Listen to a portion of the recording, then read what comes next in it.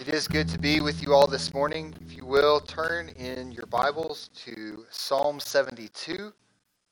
That's Psalm 72. We've been working through a series, Praying the Psalms, looking at the second book of the Psalms, and Psalm 72 is the last book of the second book of Psalms. And as you turn there, I want to tell you a story about me, about kings and queens. You see, they've always fascinated me. I think they fascinate all of us. Look no further than the popularity of Netflix's The Crown. A host of other TV shows get at this idea of kings and queens and monarchies and ruling. I grew up wanting to be a king. Lord Gallagher. Sounds pretty great. I loved the story of King Arthur. The Sword in the Stone, the old cartoon on Disney, remains one of my favorite movies to this day. So much so as a child that I loved the idea of being a king that I convinced my dad for my 7th birthday to build a fort in our backyard. This thing was 20 some odd feet high. We had a fence in our backyard, so I had kind of this wall around my little castle. It was 2 stories. There was a prison and a dungeon kind of that I'd set up on the ground level, and there was this giant platform at the top. And I could see the whole neighborhood from the top of my fort. And everything that was within the fence was kind of my kingdom, and then you had like the stuff outside the fence, the neighborhood that was areas that I had not yet conquered. But I was not a good king. The mop that I had as a scepter was not really working that great, and the gallon ice cream bucket that I used as a crown was pretty poor as well. I did a meager job of expanding my dominion and was not kind to the citizens of my kingdom. I think I waited several months before I let anyone else other than me go up to the top of my fort, including my little brother. Like, he could not go up there. This was my castle, my kingdom, and my rule. My kingdom was characterized by selfishness, retribution, and greed. I wasn't a good king partly because I was 7. And partly because I ruled in a way that was out of step with the way that God himself rules today. Today's text, Psalm 72, is a royal psalm, a coronation hymn that marks the transition of kingship from David to Solomon. So while the text is looking forward, announcing the reign of Israel's next king, the text also harkens us back to recall this specific people's past. That this king is to be a blessing to the nations recalls the promise that God made to Abraham in Genesis 12. The tie to Abraham is a reminder for us in the text today that all of Israel is to act in the ways of the prayer of this hymn. Furthermore, by placing this psalm last in the second book of the Psalter, the author extends the chorus forward, past the rule of David, to characterize the reign of every ruler that follows him. The vision of a goodly ruler in Psalm 72 is an idealized vision of kingship. The hopeful chorus of the court of David ushering in the reign of Solomon is in reality just that. It's hope-filled. This psalm then is also eschatological.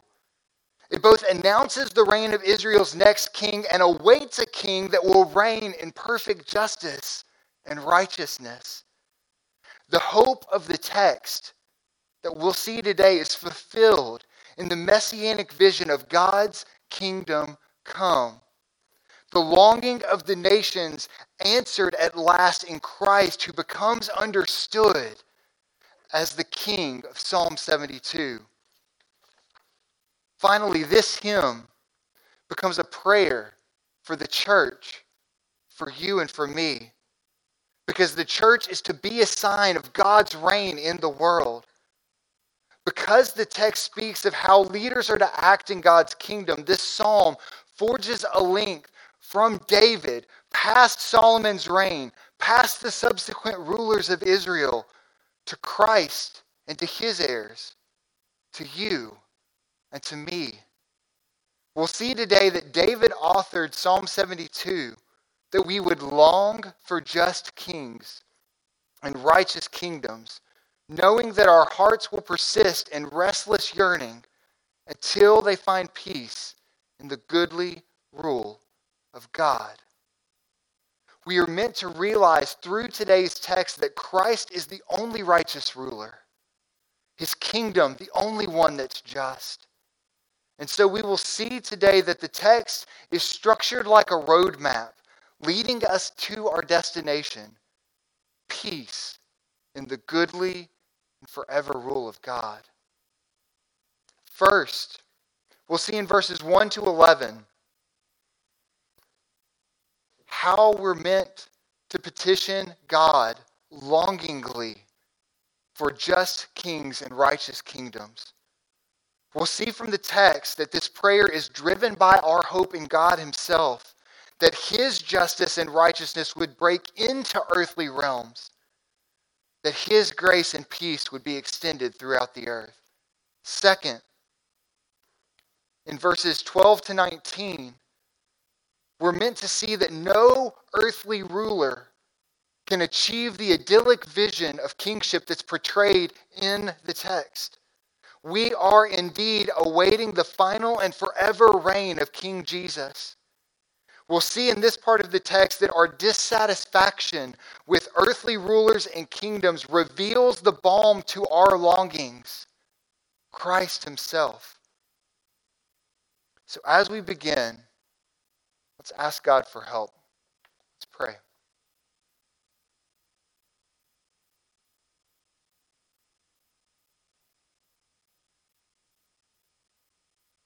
God, I just confess that I am weaker than I know I am. I need you more than I think that I do. So God, I just pray that you would come in power and that you would speak a word to us from the scriptures that is better than anything I have written on these pages. That God, your Spirit would do the work that only you can do. That you would raise up the cast down, that you would bring near the far off, that you would make alive the heart that is dead. That you would bring about reconciliation where there is conflict. God, you would bring peace in times of tumult.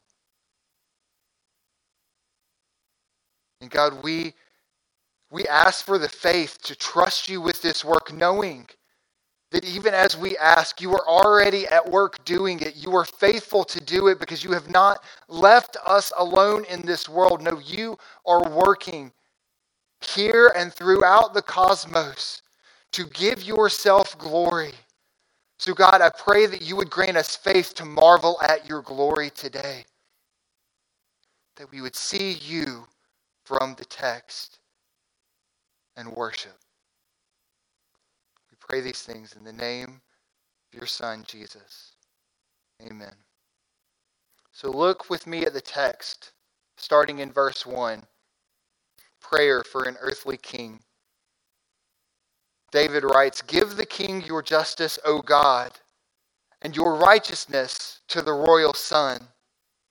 The plea of the psalmist is simple but weighty, asking God to grant justice and righteousness to the king. Everything that follows in the text is dependent on these two petitions. If this is the vision of God's kingdom, then it is God's own justice and righteousness that form the core values of that kingdom.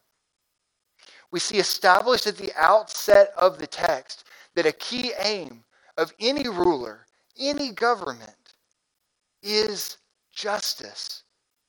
Not only is that clear in this prayer, in this hymn of coronation, But this reality is demonstrated throughout the scriptures, as we'll see as we walk through the sermon today. In 1 Kings 3:28, we see that the prayer of verse 1 in the text today is at least partially fulfilled during Solomon's reign. 1 Kings 3 reads, Israel stood in awe of the king, that's Solomon, because they perceived that the wisdom of God was in him to do justice. Jonathan Leeman uses this passage in 1 Kings 3 to work out a definition of justice. He says justice is judgment in accordance with what is right. Justice, then, is something primarily that you and I do. And it always has two things in view. First, it always has the law in view, since the law distinguishes between what is right and what is wrong. And second, it always has God in view, because he alone is the perfectly just and righteous lawgiver. Justice and righteousness, then, are not just items in a list. No, they are the foundation on which all of the other imaginations of the text rest. Visions of peace, economic prosperity, respect, and renown hang on the justice and righteousness of this king. Again, any good that this future king may accomplish will only come to fruition to the degree that the reign of the king is characterized by God's own justice and righteousness. Look back at the text starting in verse 2. The psalmist writes, May he judge your people with righteousness and your poor with justice. Let the mountains bear prosperity for the people and the hills in righteousness. May he defend the cause of the poor of the people, give deliverance to the children of the needy, and crush the oppressor. And so this prayerful hymn continues in hope for a reign marked by righteous justice. This hopeful chorus turns from the foundation of the rule of the goodly king to the specific functions of a just and righteous king. What does it mean in the text for this king to do justice that accords with God's own justice and righteousness? If we look through the canon, through the scriptures at who justice is accomplished for, we gain valuable insight. As we explore God's acts of justice, there are certain groups of people that God consistently acts for. Namely, those who are cast down and those who are far off. This means that any vision of biblical justice has in focus those who are materially marginalized and spiritually destitute. This means that any vision of biblical justice has in focus two groups of people: those who are materially marginalized and spiritually destitute. Over and over, God's righteous justice is described as taking up the cause and care of widows and orphans and the poor. That is, those who are materially marginalized. And also taking up care and cause of those outside of Israel. That is, those who are spiritually destitute. For example, look with me in Zechariah 7, starting in verse 9. The author writes, Thus says the Lord of hosts, render true judgments, show kindness and mercy to one another. Do not oppress the widow, the fatherless, the sojourner, or the poor, and let none of you devise evil against another in your heart. The justice of a society, according to the scriptures, is evaluated by how it treats these groups of people. Any neglect shown to the needs of the members of this quartet is not called merely a lack of mercy or charity, but is in fact a violation of God's own justice. Our concern for justice flows from the character of God. So our petition to Him for righteous justice, to characterize the reign of our governments or our rulers, flows from a deep desire within us, a deep longing inside our hearts to live under the goodly reign of God Himself. So why are we to be concerned about the vulnerable of society? Because God Himself is. Look at Psalm 146, starting in verse 7.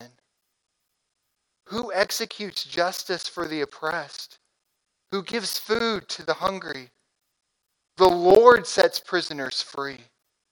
The Lord opens the eyes of the blind. The Lord lifts up those who are bowed down. The Lord loves the righteous. He watches over the sojourners. He upholds the widow and the fatherless.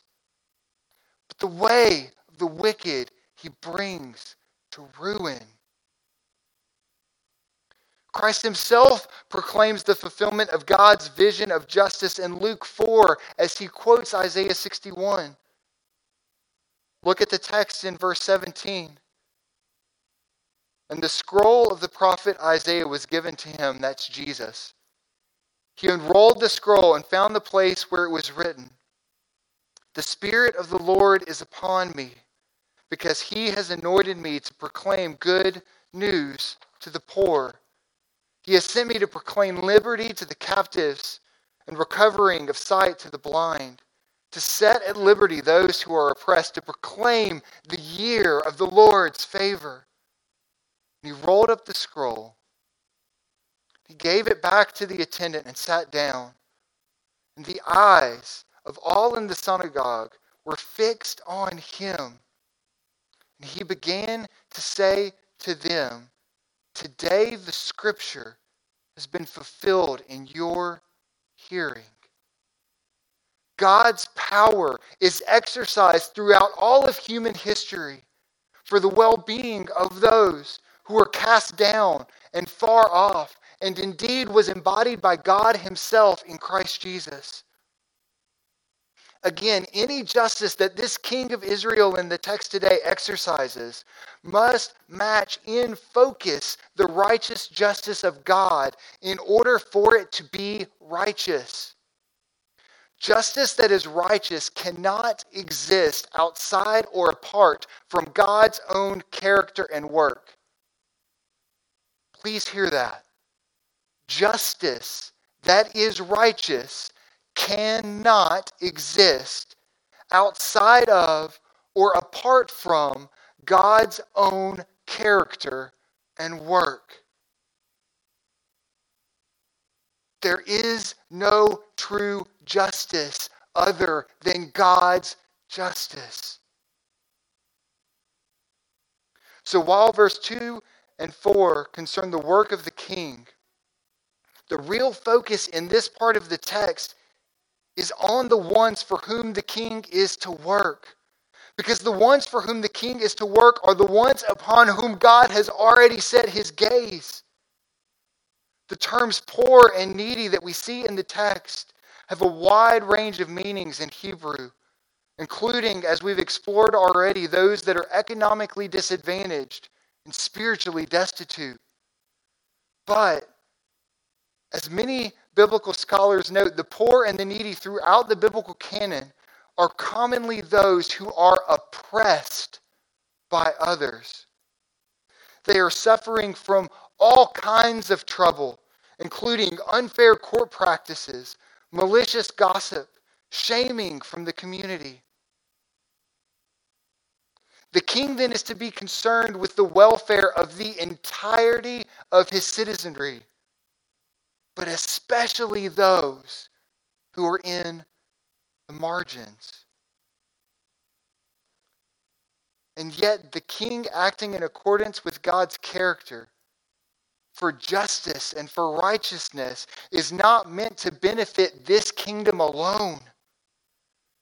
Tim Keller writes that when we pour ourselves out for the poor, that gets the world's notice.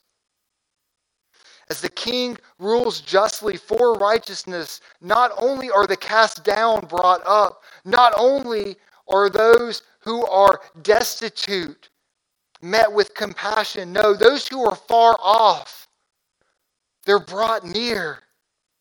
In God's economy, care for the materially destitute is meant to bring the spiritually destitute near. This is crucial. Don't miss this. God's care for those who are cast down and far off is designed to do one thing in the Scriptures. It is designed to bring them close to Him. The hope for a rightly just reign in Solomon imagines a just kingdom that stands in stark contrast to the oppressive and unjust kingdoms that surrounded Israel.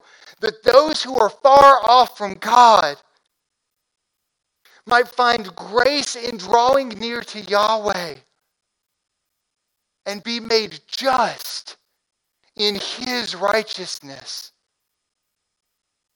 The aim of all of the action of the text in verses 1 to 4, in all of the justice language, is that the God of Israel would be known and worshipped.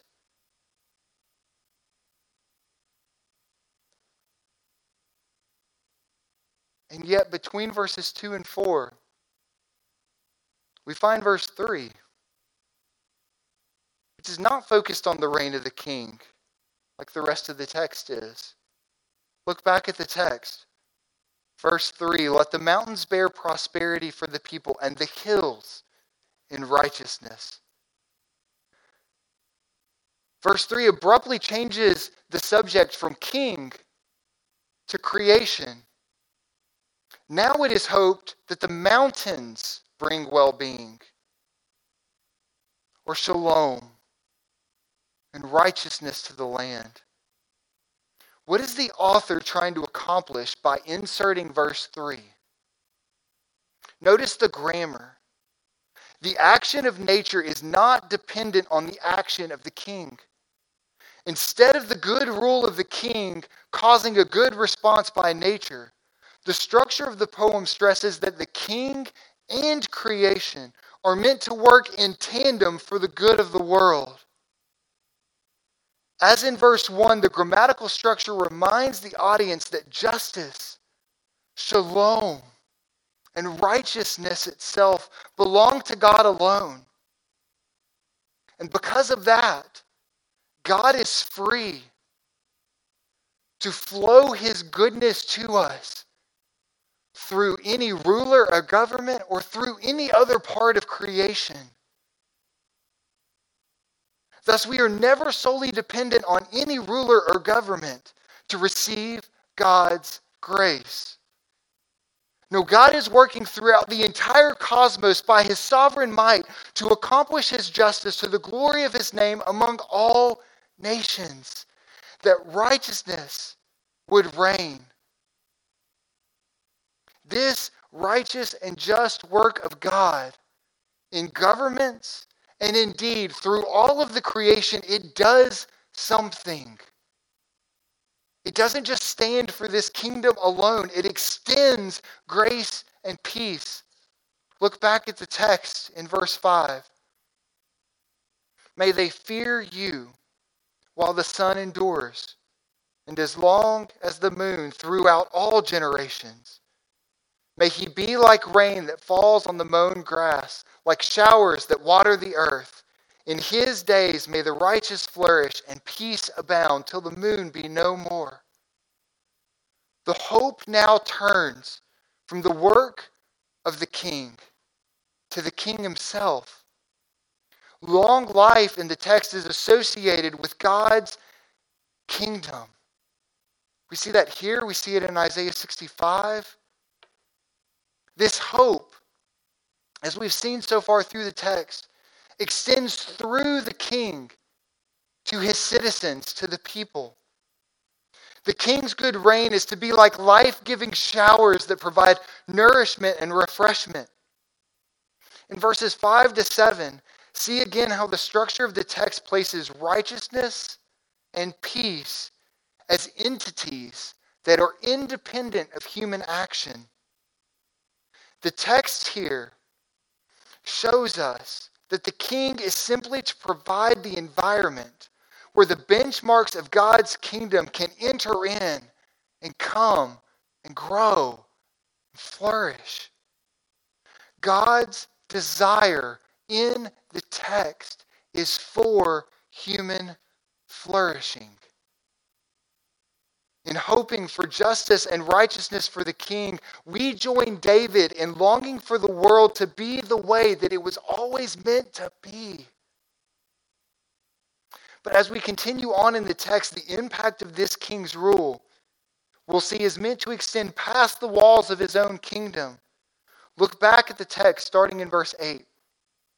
May he have dominion from sea to sea and from the river to the ends of the earth. May the desert tribes bow down before him and his enemies lick the dust. May the kings of Tarshish and the coastlands render him tribute. May the kings of Sheba and Seba bring gifts. May all kings fall down before him. All nations serve him. Verses 8 to 11 extend the grace of the righteous ruler further and further, for the king is meant to have a worldwide impact. Even the rulers at the ends of the earth are to come and acknowledge the grace of God's kingdom and come to Jerusalem with hearts full of adoration. Look at the text. The nations listed are the most remote and exotic known at the time. They encompass both the Mediterranean nations and Africa. In the choice of each nation in the text, the poet takes the reader on a grand geographical sweep that touches all parts of the compass. From sea to sea would be from the Dead Sea to the Mediterranean. The river is the Euphrates. The desert folk would be somewhere to the south and east. Tarshish and the islands are far out to the west in the Mediterranean realm. Sheba and Seba are far to the south in the region of the Red Sea. Indeed, there is not a part of the known world that the rule of the just and righteous king is not meant to impact for good. Verse 11 stresses the extent of this adoration that arises. Kings are to fall down before him. All of the nations are to serve him. The final verb here is especially important, for it is always a key word for the people of God.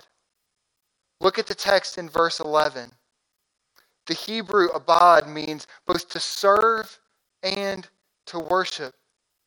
It is a key word throughout the Exodus narrative, and the original audience would have held that in mind as they listened to the hymn. Here the poet is reminding the people, those gathered from where they came. Israel goes from being slaves of the unjust reign of Pharaoh to being servants and worshipers of God's kingdom. The vision of the poem then is that all the world through Israel and its king will come to be servants in the kingdom of God. Their servitude changes. They go from knowing only injustice to knowing perfect justice.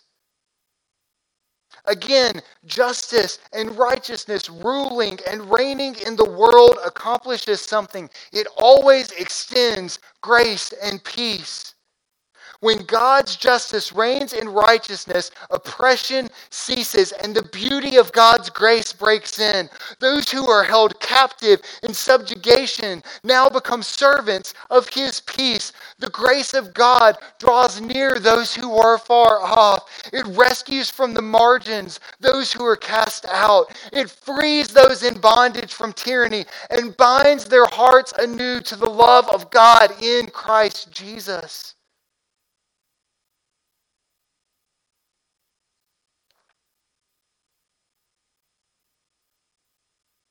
So as we reach the end of the first chorus, let's take a moment to think through here and now. How are we meant to respond to the text? In the year 2020, when language surrounding justice is so charged, the first point of application for us today is to simply listen to the text. This year, I don't know about you, but especially this Christmas season, the noise of the world seemed at times overwhelming, overpowering, crowding out the voice of God to us in His world. A bomb going off on Christmas Day in your hometown makes a lot of noise. Many spent part or all of this holiday with family. That can be a lot of noise. If you've been on social media at all this year, you're aware that that's a lot of noise. The pandemic, for many of us, has created silence. And that itself can be deafening. The first point of application then is for us to take the text and to put it on like noise-canceling headphones. Everyone present in the court of Solomon would have been hanging on every word, listening intently to this prayer by a father for his son. So like those present in the court, listen to the coronation hymn, to the prayer of David's court, to the petition of this people for the reign of their new king, and ask yourself, as I listen, as I hear from the text today, what is it saying? What does it mean for me? From verses 1 to 4, I think we see clearly that this means that we should pray ardently for our rulers. This point hit me hard working through the text. I don't. We don't pray as we should for our rulers. If we did, our Twitter feeds and Facebook posts would not contain the malice, the hate, the anger, the bitterness that have come to characterize the interactions of Christians this year. You cannot pray for someone and hate them at the same time. It's an impossibility. A.W. Tozer said that to desire revival and at the same time neglect personal prayer and devotion is to wish one way and walk another. Many of us have sincere desire for revival in our country, but have sought to accomplish that through hot takes online rather than through petition to a holy and sovereign God. I implore you from the text, pray for our nation's current and coming leaders. Pray that God would give our leaders His justice. And that in doing so, God would grant them wisdom and righteousness, that peace would reign. Finally, from verses 5 to 11, we are meant to esteem Christ. Even as we pray this hymn over our leaders today, it is an idealized prayer, a hope-filled petition that cannot and will not be realized by any earthly ruler. We were meant to esteem Christ, the risen Lamb who takes away the sins of the world. His reign is what delights our hearts. Politics makes a poor religion. Justin Giboney writes, when our political affiliation becomes religious in nature, we'll swear we are doing God's work when we're really just serving partisan interests. Our politics and our faith usually don't align as well as we pretend they do.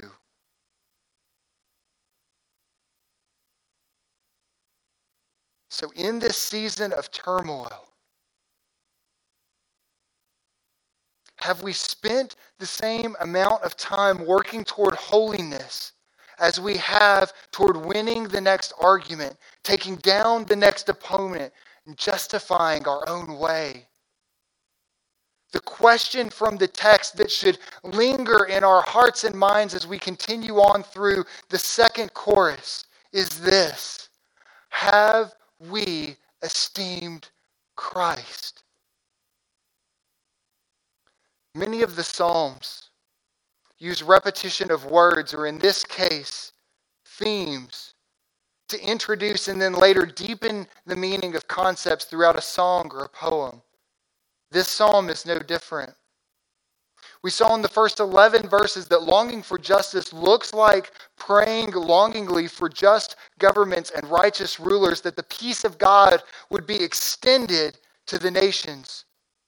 In verses 12 through the end of the chapter, we see that as we long for justice and righteousness, what we await is a goodly king, Christ, whose blood brings peace that makes the nations glad, to the praise of God forever. Look back at the text starting in verse 12. The psalmist writes, "For he delivers the needy when he calls, the poor and him who has no helper. He has pity on the weak and the needy and saves the lives of the needy. From oppression and violence he redeems their life, and precious is their blood in his sight." The first half of the chapter has painted an idealized picture of a kingdom, a great hope for what a ruler and a government could be. Then verses 12 to 14, we find what actually has to happen concretely for this hope to be realized. We see in the text that the king has hefty responsibilities. Look at the verbs in the text. He is to rescue, have compassion, save, redeem those who are cast down and far off. Indeed, as we look closely at the language of the text, it seems impossible for this action to be done by anyone other than God himself. And this is the point. There is no ruler, no power, no person who could ever perfectly deliver the needy and the poor. Not one that is mighty to quell oppression. No, there is no other that is righteous to redeem other than God himself. And this speaks to us as well. As we struggle to rule and reign our own lives, we are as likely to succeed in that endeavor as I was in my rule as a 7-year-old of a neighborhood kingdom. There is only one ruler mighty to save us, God himself. There is only one that is powerful to break the bondage of sin and death, Christ himself. Only one who is sufficient to comfort us in hopelessness and darkness, the Spirit of God. Indeed, the entirety of the Godhead is working in this moment to bring up those who are cast down, to draw in those who are far off. You and me, we were meant to long for him. This entire season of Advent is about longing. And it's been hard for me, anyway. Because coming into this Advent, I was tired of longing.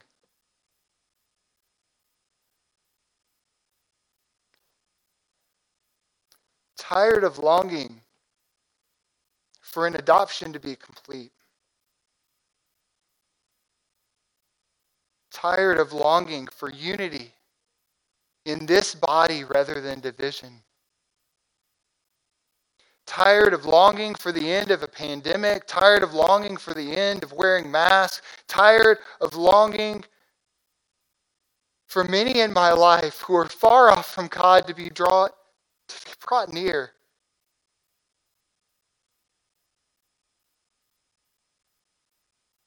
Y'all, I'm tired. I think we're tired of longing. And yet we were made to long. We were created for it.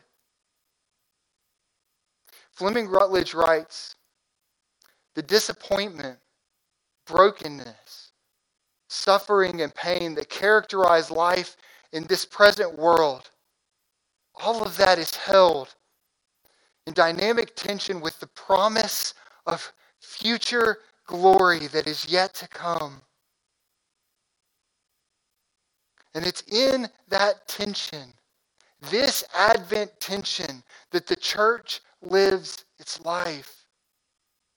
We are meant to exist in the tension of longing as the church, as the heirs to the kingdom of Christ. So in the midst of all of the brokenness of this world, those who represent God are to herald the reality of the already and not yet kingdom of Christ. We stand as children of this King, heirs to his kingdom, inviting the needy and destitute and oppressed and poor and the cast out and the downtrodden to bring their longing to God and to find in the coming of his kingdom the peace that their hearts were made to know. If you are tired of longing, I invite you, I implore you, bring your longing to Christ, because he is the only one who is sufficient to carry it in the in-between as we await him. Bring your longing to Christ, to the one who is broken into darkness and brought great light.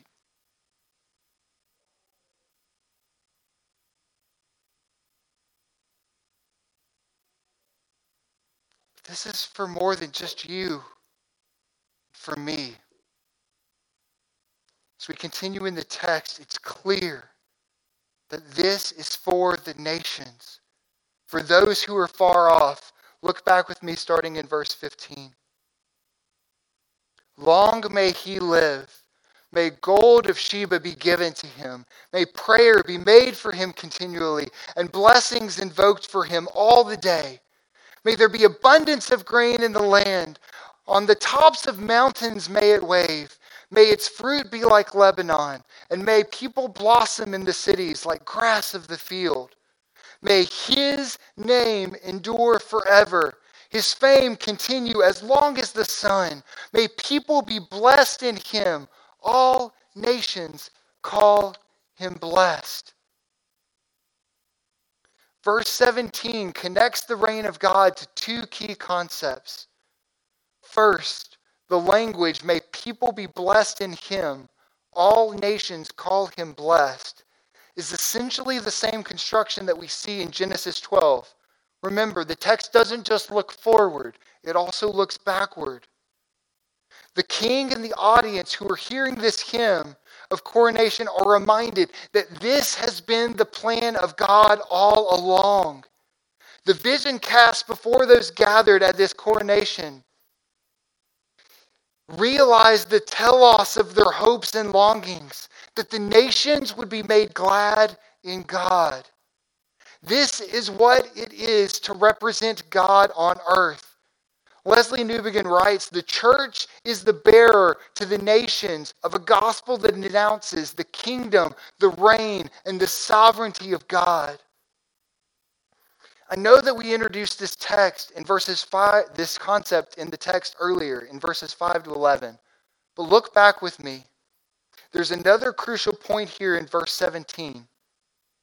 A more clunky, but perhaps more accurate translation of verse 17 from the Hebrew might be this: may his name be forever. As long as the sun, may his name bear seed. And may all nations be blessed through him. Call him happy. I call out this point from Robert Alter's translation of the Old Testament because I think it is crucial for understanding what the author is doing here in the text. The last word of Psalm 72 prior to the doxology, which is just the last two verses, this last word is happy, and they call him happy. This same word form, happy, is the first word of Psalm 1. The author is using this concept of happiness as a front and back cover to David's book of the Psalter. This framing is designed to draw you and I into the text, because as we scour the pages of these first two books of the Psalter, we find David pouring out his heart in prayer, in lament, in joy, anxiety, and yes, happiness to God. All of the doubt and abandonment in the Psalter, met at each turn by the grace and presence of God, gives this word happy deep and abiding meaning. The audience, and you and I, can learn what it means to be happy from reading these books. And only the poetry of praise and pain can teach our wayward hearts these lessons. And it's these words, this hope of a just and righteous forever kingdom in Christ, that is meant to make us glad, make the nations glad. And so the entire psalm has been leading us to this place, praise, to the praise of the one eternal King. In verses 18 and 19. You'll see at the end of verse 19, 3 words, amen and amen. That's for you all. You're meant to say that. So the leader of this hymn would have sang this hymn, and good for us, I've not sang it today.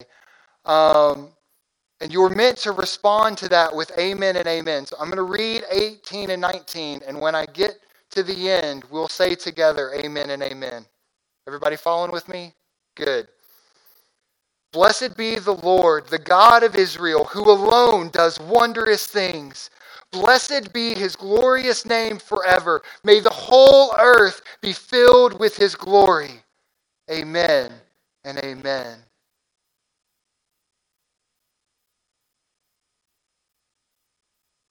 It's easy to miss the praise. This hymn is historical. We can get bogged down there. It's designed to mark the end of one king and the inception of a new one. But this hymn offers us so much more. It gives us a glimpse of the kingdom of God, for which we pray, thy kingdom come. This hymn, and indeed this entire book of the Psalter, ends to the praise of the one eternal King. From beginning to end, this psalm transcends the reign of David, of Solomon, of all of the rulers that came after them. And it meets us here today as we await the coming of our eternal King. And it beckons us to worship. So if our lives are lived before God and man to one end, to the praise of the one eternal King, what do we do now? How are we to worship? 3 last points of application. First, we are to long for Jesus. Many of us have spent this entire pandemic shutting down our longing. And this goes against everything that we were created to be. We have tried to avoid our longing through Netflix binges and pornography and food and in procrastination and in laziness. You were not designed to not feel. You were meant to feel deeply. The Psalter put this book together that we would bring our deepest emotions, our deepest longings to God. And by trusting him with all of it, we would be taught to be happy in him. Today, bring your longings to Jesus and learn in longing for him to be happy in him. Next, proclaim his kingdom. This Psalter is not designed to stop with you and me. It's a coronation hymn written for the nations. The entire thrust of the text is that those who are cast down and far off would be brought up and near and made happy in the righteous justice of God in Christ Jesus. In a way today that we can praise the one eternal King is by ceasing praise of ourselves and our own kingdoms. Many of us, by making ourselves ruler, have made the kingdom of God small. Just think about this year. How we've dedicated so much of this year to controversies and ignored the call of the text instead to herald forth the kingdom of God in Christ.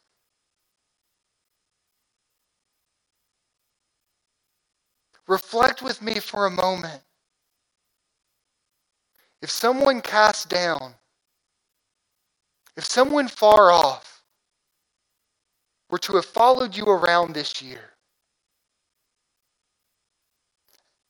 and observed how you spent your time,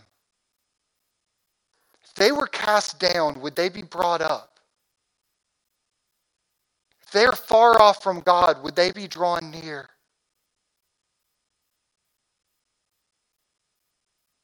To ask it another way, have we made temporary things permanent?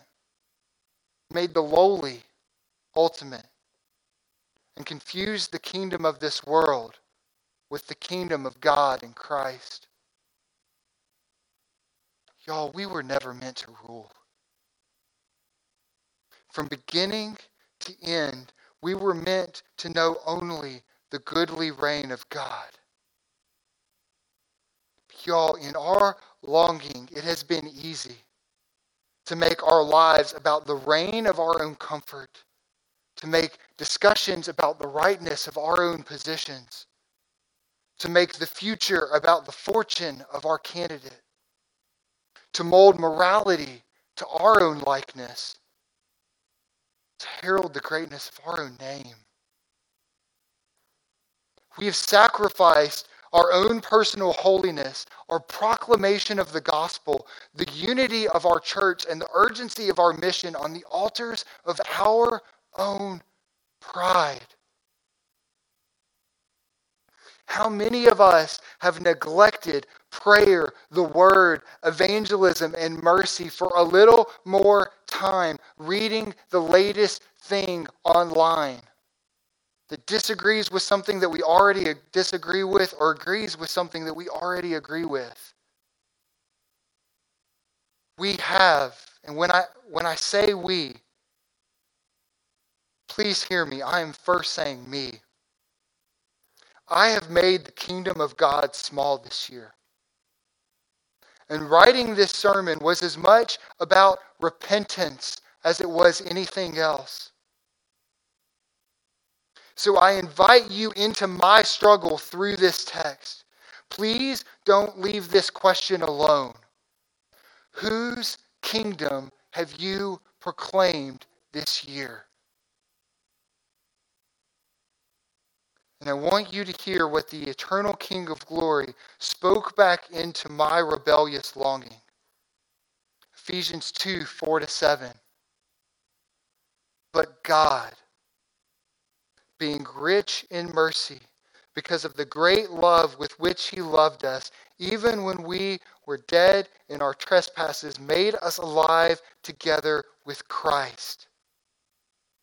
By grace you have been saved, and raised us up with him and seated us with him in the heavenly places in Christ Jesus, so that in the coming ages he might show the immeasurable riches of his grace and kindness toward us in Christ Jesus. And this brings us to the last point of the text. We were meant to exalt Jesus.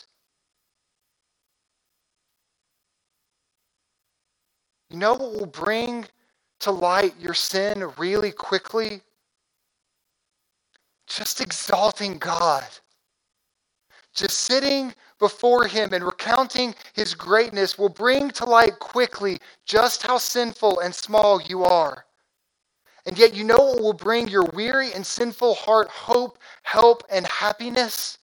Seeing the love and care that this great, eternal, sovereign God has for the small and sinful, for you and for me.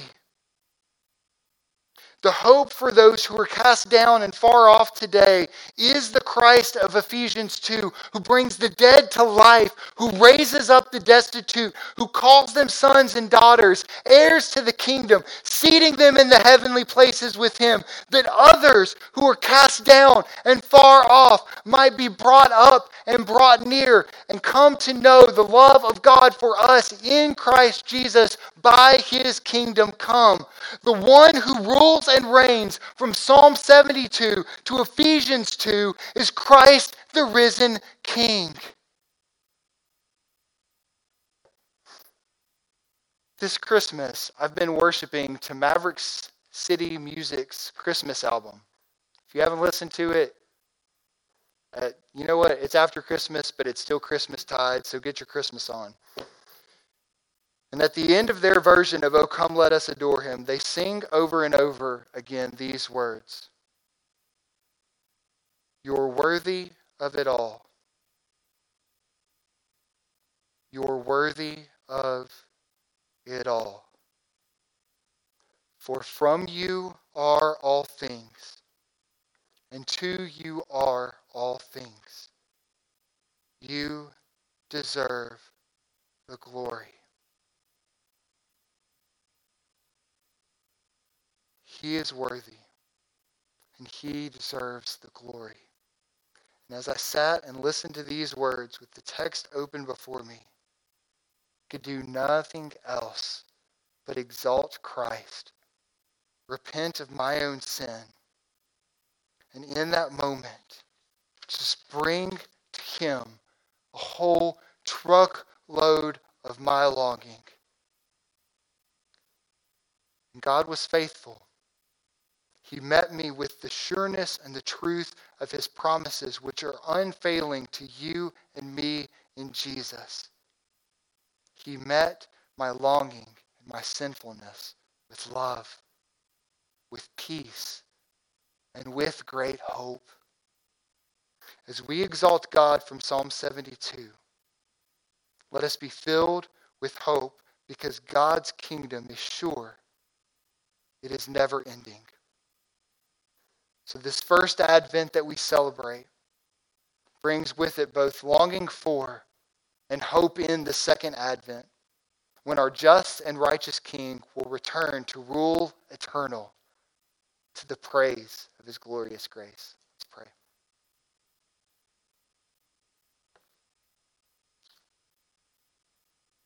Father, in this Advent of expectation, draw us together in unity, that our praise and worship might echo in these walls and also through our lives. In this Advent of expectation, draw us together in mission, that the hope within might be the song we sing and the melody of our lives. In this Advent of expectation, God, draw us together in hope, that the path we follow might lead us from a stable into the courts of your eternal kingdom forevermore. Amen.